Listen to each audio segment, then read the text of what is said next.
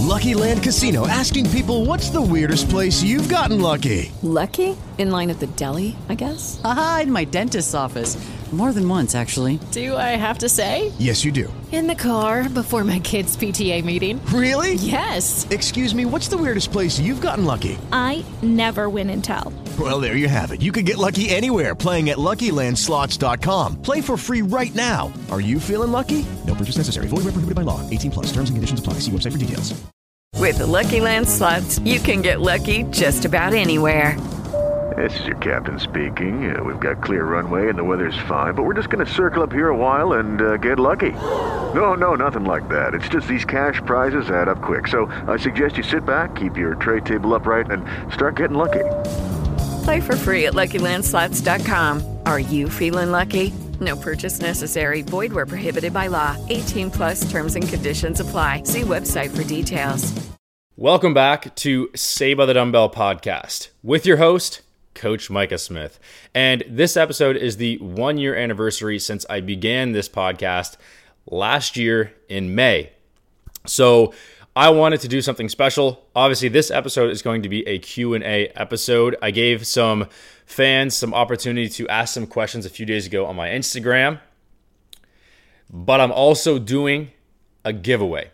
And here is how you're going to enter the giveaway, and here's what you're going to get. So first of all, I'm giving away a $200 Gymshark gift card and 8 weeks of one-on-one coaching in my coaching program, the Forever Fit Project. And here is what you have to do in order to enter to win this giveaway.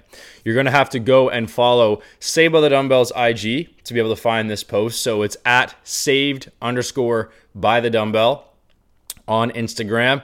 Find the post for the giveaway and tag as many friends as you'd like, because every tag equals one entry, and you also need to share it to your story.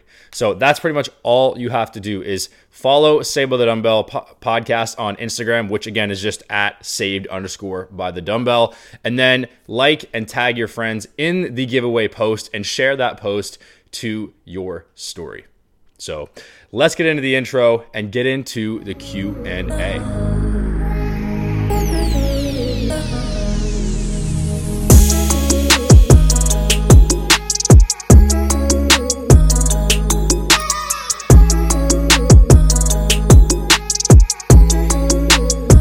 All right, guys, welcome back to another episode.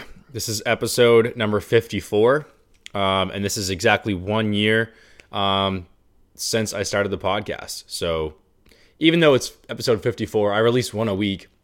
It's kind of weird because you're like, there's 52 weeks in a year. Whatever. Anyways, it works out because I believe it was May 27th was the official first episode release. So, and I'm recording this on the 24th. But anyways, guys, this is a Q&A episode. So a few days ago on my Instagram, I put a couple different stories up asking for questions. You could ask me anything. So there are some, personal questions. There are some fitness related questions, which is great. So I want to dive into that. I think we have about 8 questions total that I thought were, podcast worthy, just to give you guys some insight. So some questions obviously were inappropriate. There's always some of those funny guys, on Instagram, but although it would be funny to answer them, but some of them are very personal. But anyways, let's dive into the episode. And don't forget to enter the giveaway if you guys have not done so already. Again, I really appreciate everybody who has taken the time to tune into my podcast and listen to each and every episode, whether it's all the way through or not. I really just hope that there's been an episode out there for you that you've taken some value from. And, I'm getting better at not only delivering the message that I want to deliver, but also, discovering how I can better help people. Obviously I've been a online fitness coach now for the last almost 3 years, and then a personal trainer for almost 3 years before that. And I feel like, the more that I've helped people, the better I get at, keeping people accountable, but just motivating people. Because I think that motivation is the key to kind of get people started. And I think some coaches are really great at motivating people. I think some coaches are great at actually creating a plan of action. And I think there's levels to it all. And we need kind of all these different types of fitness coaches out there for all stages of the journey to becoming better, right? There's the physical side and there's the mental side. You need some people to help get you started, get you on your feet. We need some people to help educate you more in depth. We have some people that are just simply there to help keep you going once you've started, and then obviously the specifics, people that give you the actual actions in terms of like the actual workout plan and, the actual diet plan. And, I think there's a different style of coach out there for everybody and different stages of your fitness journey, right? So, there's never really, I think, a one coach fits all, out there. There might be, but I think that, it's important to respect the methods that other coaches have, right? And then, and basically what I'm getting at is like I'm sort of fine-tuning my method of coaching people and my precise uniqueness in how I'm going to help improve people's lives and how I'm going to get the message across. But anyways, enough lammering on that. Let's go right into these questions here. So, like I said, I didn't choose too many personal questions about myself. I just wanted to really dive into some like specific questions to help provide some value with people who are actually struggling with certain things. So question number 1, and this was actually asked twice in kind of two different ways. So when and how to make a calorie/macro adjustment in your diet, right? So the first thing that I would look at when being asked this question is obviously, what is your goal? How long have you been dieting for? And again, what are your calories? What are your macros? And like I say in every podcast, consistency is key. And if you're not consistent with whatever your calories and macros are currently set at, then that would be rule number 1. There doesn't really need to be any adjustment if you're not consistent, right? Like if you're only consistent, let's say 4 days out of 7 in a week, are you actually hitting your calories and your macros relevantly close? I would say within a 1 to 200 calorie range, like a variance close to your goal, then you don't need an adjustment. You just need to be more consistent. Try to get 6 days a week or even just 7 days a week for 2 weeks straight or something like that, so you can see how your body's going to shift. But let's say you are consistent and you're stuck in a plateau. Again, we need to know what the goal is. So whether you're trying to gain muscle, gain strength, or drop some body fat, get shredded, while holding on to muscle, of course. If you've been in a plateau for 2 or 3 weeks on the same amount of calories, then you're probably ready for a macro or calorie adjustment. Now, again, when we adjust the calories, we're also adjusting the macros because obviously those calories have to come from somewhere. So obviously we need to be in a deficit. Let's say our goal is fat loss, and that's what we focus on here the most in this podcast. So our goal is fat loss, and we haven't been seeing results, and we've been consistent with the same amount of calories. So we need to we can adjust our diet, right? But if you're already exercising, let's say every single day, at least 60 minutes, whether that's lifting or cardio, sometimes it's not always the answer just to keep adding in more exercise, especially cardio is really the variable that you want to increase or decrease. Your weightlifting should really always remain the same. Now, if you're already doing, let's say, a ton of cardio, because you really need to assess whether it's appropriate for you to knock your calories down, because you might already be eating quite a little amount. And that's going to affect, again, your performance in your workouts. So you have to be careful about that. But assess whether if you're not doing any cardio at all, before you drop your calories or look for a diet adjustment, increase the actual movement, right? If you're doing, let's say, 45 minutes to 60 minutes of weightlifting, let's say 3 to 4 times a week, there's definitely lots of room there for you to be adding in some more cardio, and choose a form of cardio that you like. And it doesn't even have to be an every single day cardio. Like, don't jump the gun and just start adding in a bunch of cardio. I would just highly recommend doing maybe 15 minutes or even 10 minutes after each lifting session. Or maybe if you want to keep it separate from your lifting, maybe start off in the morning with a 20-minute cardio session 2 to 3 times a week, right? Because you look at your week from a whole, from a calorie perspective, and, obviously exercise and reducing the intake of calories, obviously creates that deficit for fat loss.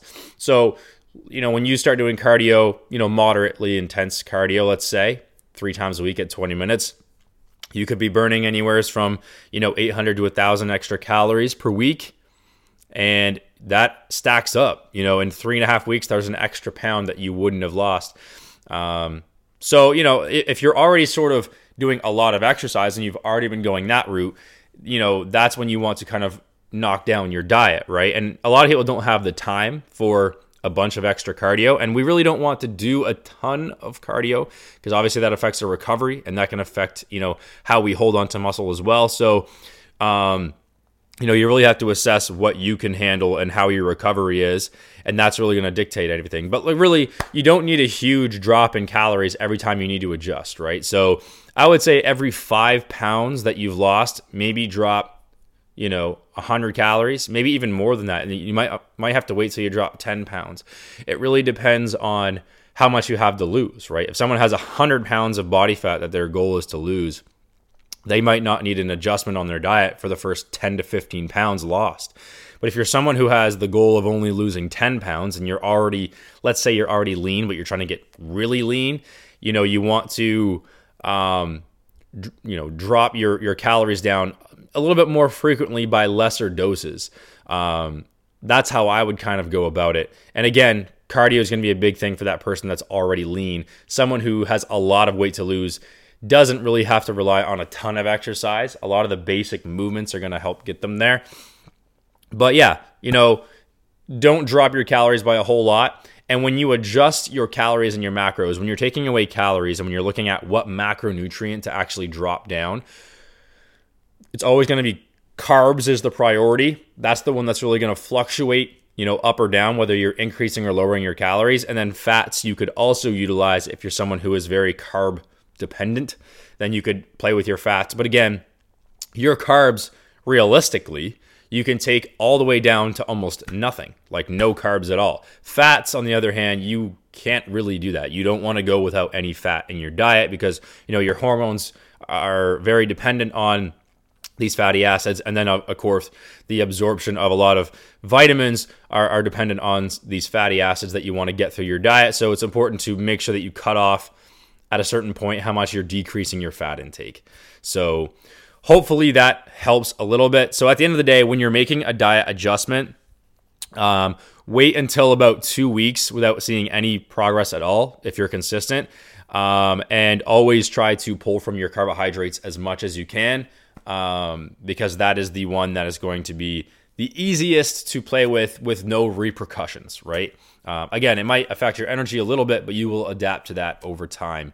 So that is my advice there. All right, number 2, how do you stay motivated to drink the amount of water you need to drink? Okay, well, here was my strategy. I've always been pretty good with drinking water, although I am drinking a Monster right now. Heads up, 0 sugar. The original, just seen it, came out today. I don't know. Probably didn't come out today, but I just seen it today, so I've never, pretty interesting. The OG Monster is the best. Anyways, back to the question. Here's what I did, and this is what I always tell my clients. You need timers.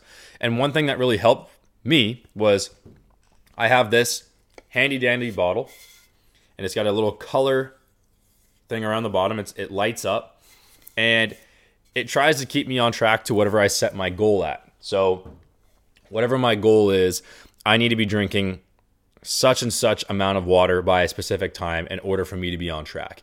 My bottle will blink and send me a notification to my phone to remind me to drink water if I am falling behind, if it knows that I might not hit my goal by the end of the day based on the speed at which I'm drinking my water.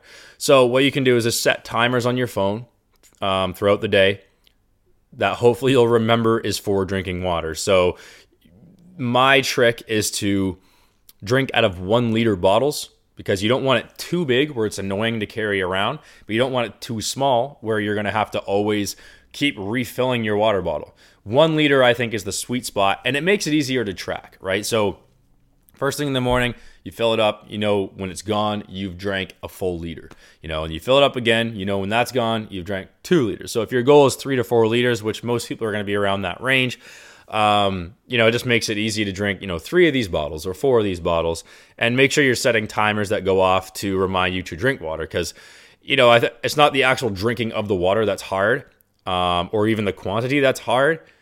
It's mostly the remembering to drink it. It really doesn't require motivation. For me, I've never really required motivation to drink water.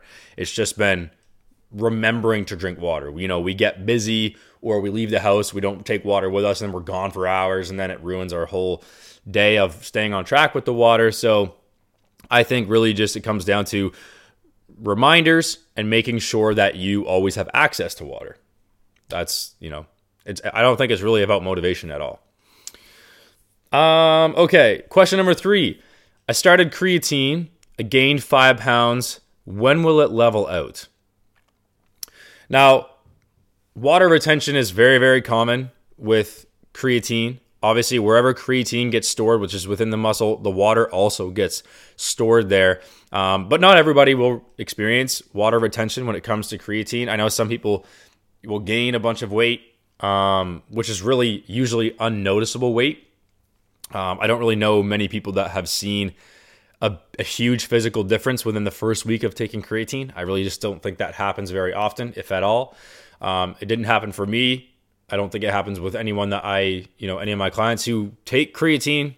But obviously water retention is a thing, and a lot of people will see an increase on the scale, and that's just water retention. And as far as like leveling out goes, there really is no leveling out. It's just your creatine levels are higher, your water retention's a little bit higher. It's not bad water retention. Your weight probably won't go back down unless you go off of creatine, and even then, a lot of times your weight might not go back down. For me, when I first started creatine 10 plus years ago, my weight shot up by 8 pounds within the first month. And, as a broke teenager, once I ran out of creatine, oftentimes I wouldn't have any money to purchase more creatine. And my weight never fluctuated with being on or off creatine. Like my weight never went back down.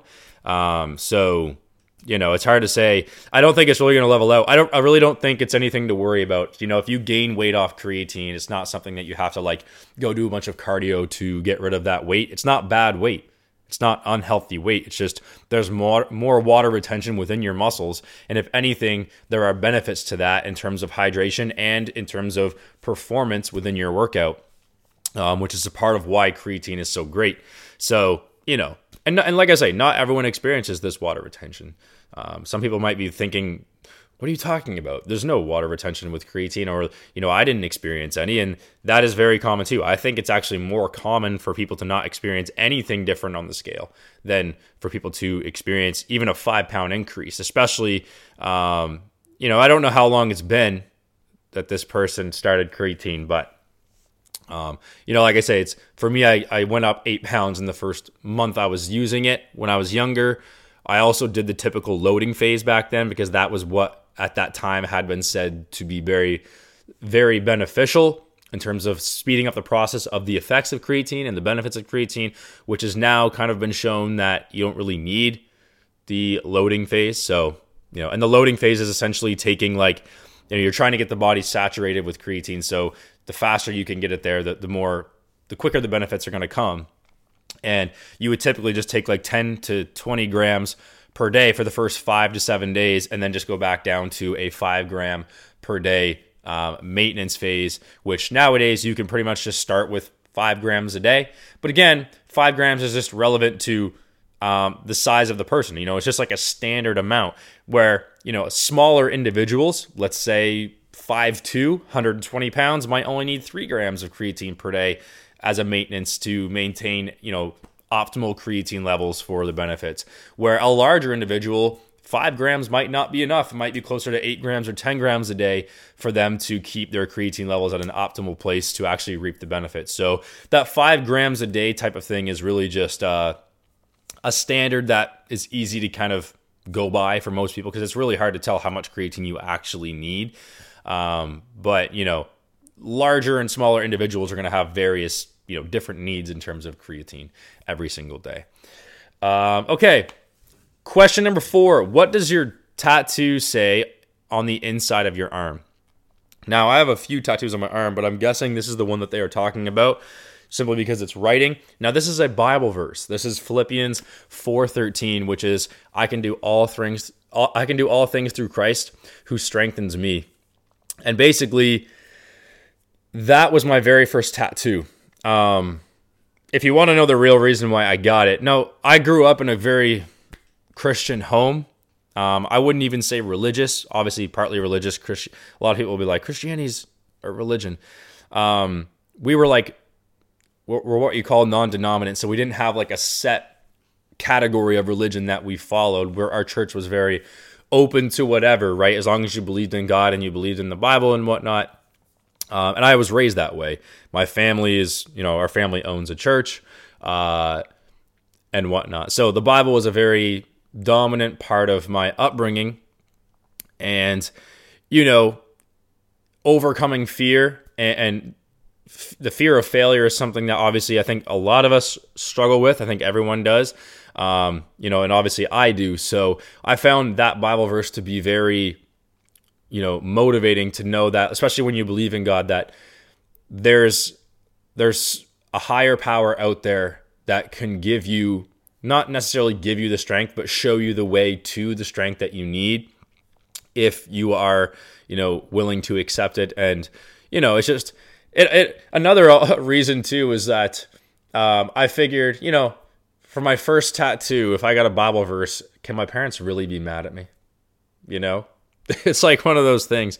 It's like tattoos are not, when we were growing up, I think we kind of were taught that they were something that bad people did, but that's kind of diminished over time. And, it's just kind of I think it's a safe way to break the ice on getting tattoos. Number 5, it's clear that you love what you do. What do you love most about it? Okay. So first of all, obviously I'm a personal trainer, an online fitness coach. It's weird saying actually online personal trainer because it's not as personal as like personal trainer. Like I still do personal training, but it's not when it's online, it's not obviously on that level of personal. So it's weird to say online personal trainer. So I say online fitness coach because with the online side of things, I feel like I'm coaching. Anyways, but it's hard because I have to really think about what actually gets me excited. Like when I think about the moments that make me, give me chills or make me grin from ear to ear and just almost jump out of my chair. There's a few moments that I really remember, especially starting off in the online space.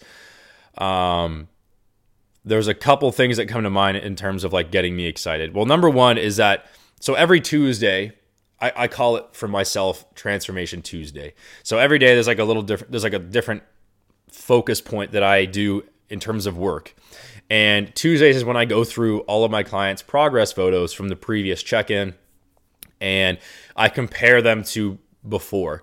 And that is one of my favorite parts of the week because there's been moments that I can think about where I've taken someone's photo, really just not expecting too much, and then I almost don't even notice it week to week. And then I look at it from the very first photo, and then it's like, it's such a huge difference from that new photo and that old photo that it makes me super excited. And sometimes I'm almost just like, fist in the air, jumping up because it's that is why I do what I do, right?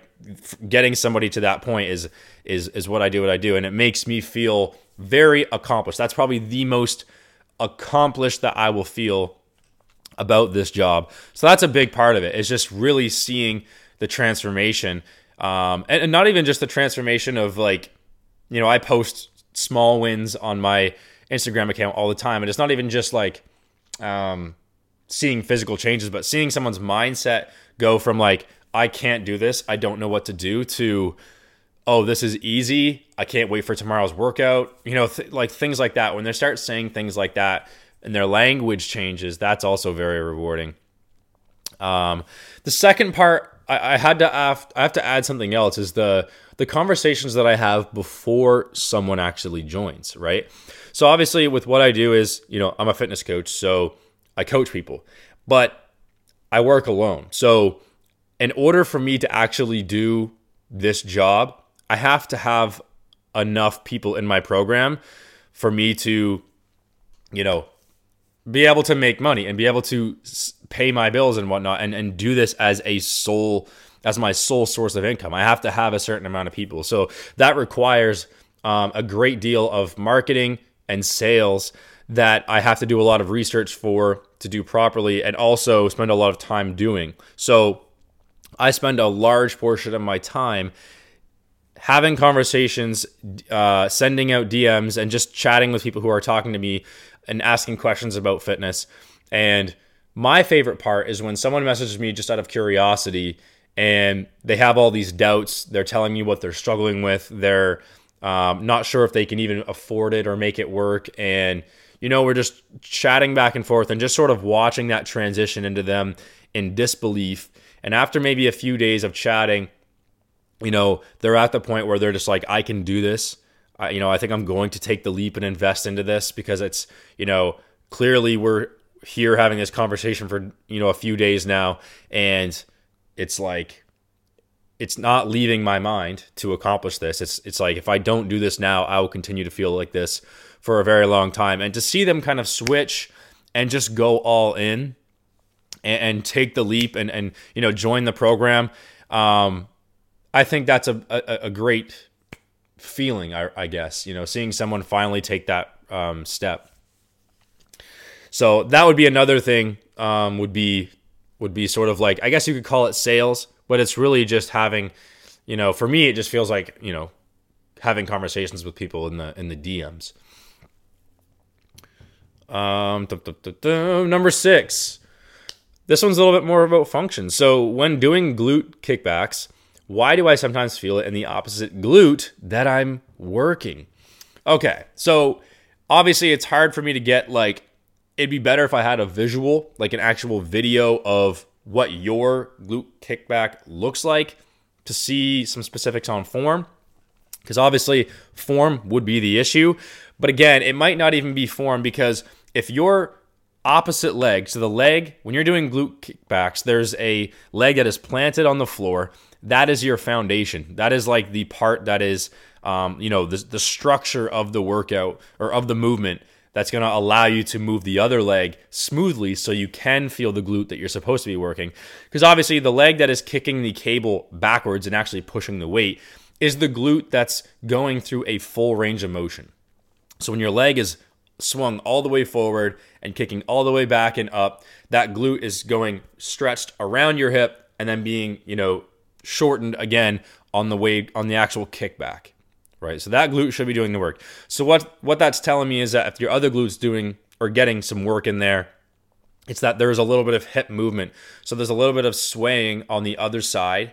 Maybe you're leaning into that leg. It's not planted firmly. Maybe your knee is not bent enough. Maybe it's bent too much. But typically, if your glute on the other side that's not being worked is getting worked, then there's some movement there that shouldn't be there. And most likely, I think one of the common mistakes that I see with a glute kickback is the motion of the upper body. So when someone's bent over into a glute kickback, their upper body, as they kick back, so their legs kicking this way, their back, this side, is coming down and it's swiveling with their back leg.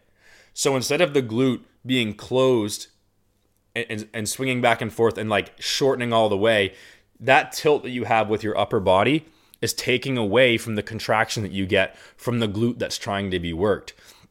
And it's actually causing some motion for the other glute. So most likely there's some upper body movement that's there, and maybe a little bit of leaning back and forth on that planted foot. I think the whole foundation of your movement needs to be structurally sound, so that way the only thing that's moving is that leg that has a strap on it that's pushing the weight. So just check your movement and your swaying and all other directions of the glute kickback. That is kind of what I would say is my advice from from not being able to see the actual video. If I had a video, I could probably point it out instantly, but oh, come on, Siri. All right. Question number 7. When did you get the motivation to keep at the gym? I've never used motivation. I've always just been fueled by certain things. Things have motivated me, little different things throughout my entire career of going to the gym, but I simply just love it. That's the secret for me, is that it's one of my favorite parts of my day. I feel ultra confident when I'm there. I love the feeling of when I get done. And what got me started in going to the gym, when I first started going to the gym, or started working out, I wasn't going to a gym. I was actually too scared to go to a gym. Not because I thought I was small or because, whatever. I just didn't know what to expect from going to a gym. Like, I didn't know the types of people that went there. I didn't know what kind of equipment they have. I didn't know how to use the equipment. I just was like, there were so many aspects that I just was like, I'm just going to work out from here and learn a little bit. And then I learned enough on my own and eventually got to the gym. But I started working out simply because I was insecure on my athletic ability in, high school sports, right? A little bit was sparked from the way that I look, but most of it was from me, just being a bench warmer in sports that I played in high school. So I wanted to try to improve that somehow. And basically in that process, I just fell in love with, it's almost like I fell in love with how my body was changing when I was really trying to change my athletic ability. My body was changing and I fell in love with that more so than anything. So back then I just said, screw sports. I'm just going to work out all of the time. And then that became my obsession. So for me, it's not motivation. It's an obsession. And I thoroughly enjoy weightlifting in general. So that is why I can do it so often and never get tired of it and never make excuses, And I'm not saying I've never made an excuse, but I definitely don't make excuses from what I can see most people doing and saying as an excuse. But yeah, I would say it's less of a motivation and more of a passion for me. That would be my answer. Actually, if I had to tack onto that, it would be, being recognized, right? Other people recognizing your physical change and other people recognizing work that you're putting in is something that has always, kept me going, right? Even with my coaching business, when I first started online, it was like when other people started recognizing that, I was self-sufficient or I didn't have any other side jobs or, just the results that people that I post online, getting feedback from other people being like, I can't believe, you are where you are from where you started and things like that. That fuels me to kind of keep going. And it's like, what else can I accomplish? And I'm always excited to see what else is out there for me to do and to achieve. Okay. So the last one, question number 8, what is your favorite client story? Now, it's harder for me to think of stories from clients, online. Because like I said earlier, personal training versus online coaching is very different. With personal training, there's more of a personal touch. You're in person having conversations about life for an hour, let's say, every single day or most days of the week. Versus online coaching, you might chat with them online a few times a week. You have a check-in with them. And, there's not as much personal talk as there is mostly just about, the plan, the struggles, how to overcome them, the changes we're making, and here's what we're going to do. And it's all talk about the, the actual coaching. when you're doing personal training, you get a lot of, stories, and you get to know the person a little bit on a deeper level.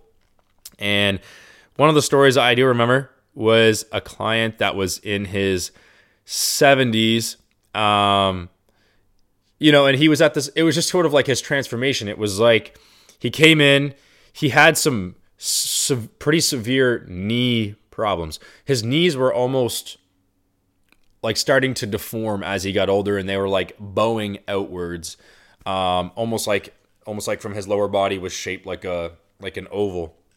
And obviously couldn't walk at a very fast pace, couldn't really bend his knees down to like sit and stand up on his own, let alone even go down and upstairs. So everything was very, very challenging. And it's kind of like everything was very basic that we would do to help him, but he really just needed some guidance into strengthening overall. But to see him go from, needing help down the stairs to like get into the gym to, eventually coming into the gym on his own and getting on the treadmill and getting on the bike and doing those things on his own, I think that was like absolutely incredible. And then he also wrote me he just gave me a card with like this big written thing inside of it, just kind of thanking me for everything. But, it's just like the work that I did to get him there was very simple, very basic, very, very easy, but it's incredible how much something so simple can affect somebody's life like that, and basically gave him, the capabilities within his knees back, right? Gave him full capability to sit down in a chair and stand back up, even to the point where he was pretty much doing lunges before, and going up and down stairs. And it's, it's incredible, just seeing somebody who's physically incapable going to the point where they're pretty much, back to being your average old guy. So that's one of my favorite stories. And that just kind of comes to mind. There's been lots of good stories, But anyways, guys, I really appreciate all of the questions that you've had here. Hopefully you guys got some value from these questions. And again, before I end this podcast off, hopefully you've entered the giveaway. If you haven't, go do so right now. Share to your story. What else? Tag your friends. Every tag is an entry. Tag them on the giveaway post, which you're going to see should be posted by now. And make sure you are following Saved by the Dumbbell podcast.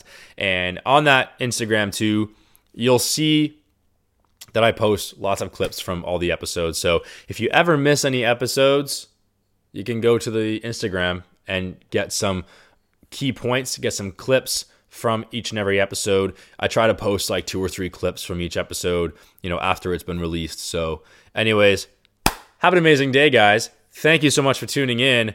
Here's to another great year of podcasting, and who knows where things will go, right? Maybe things will change. And anyways, have an amazing day. Peace out. Stay blessed. Peace again. Peace.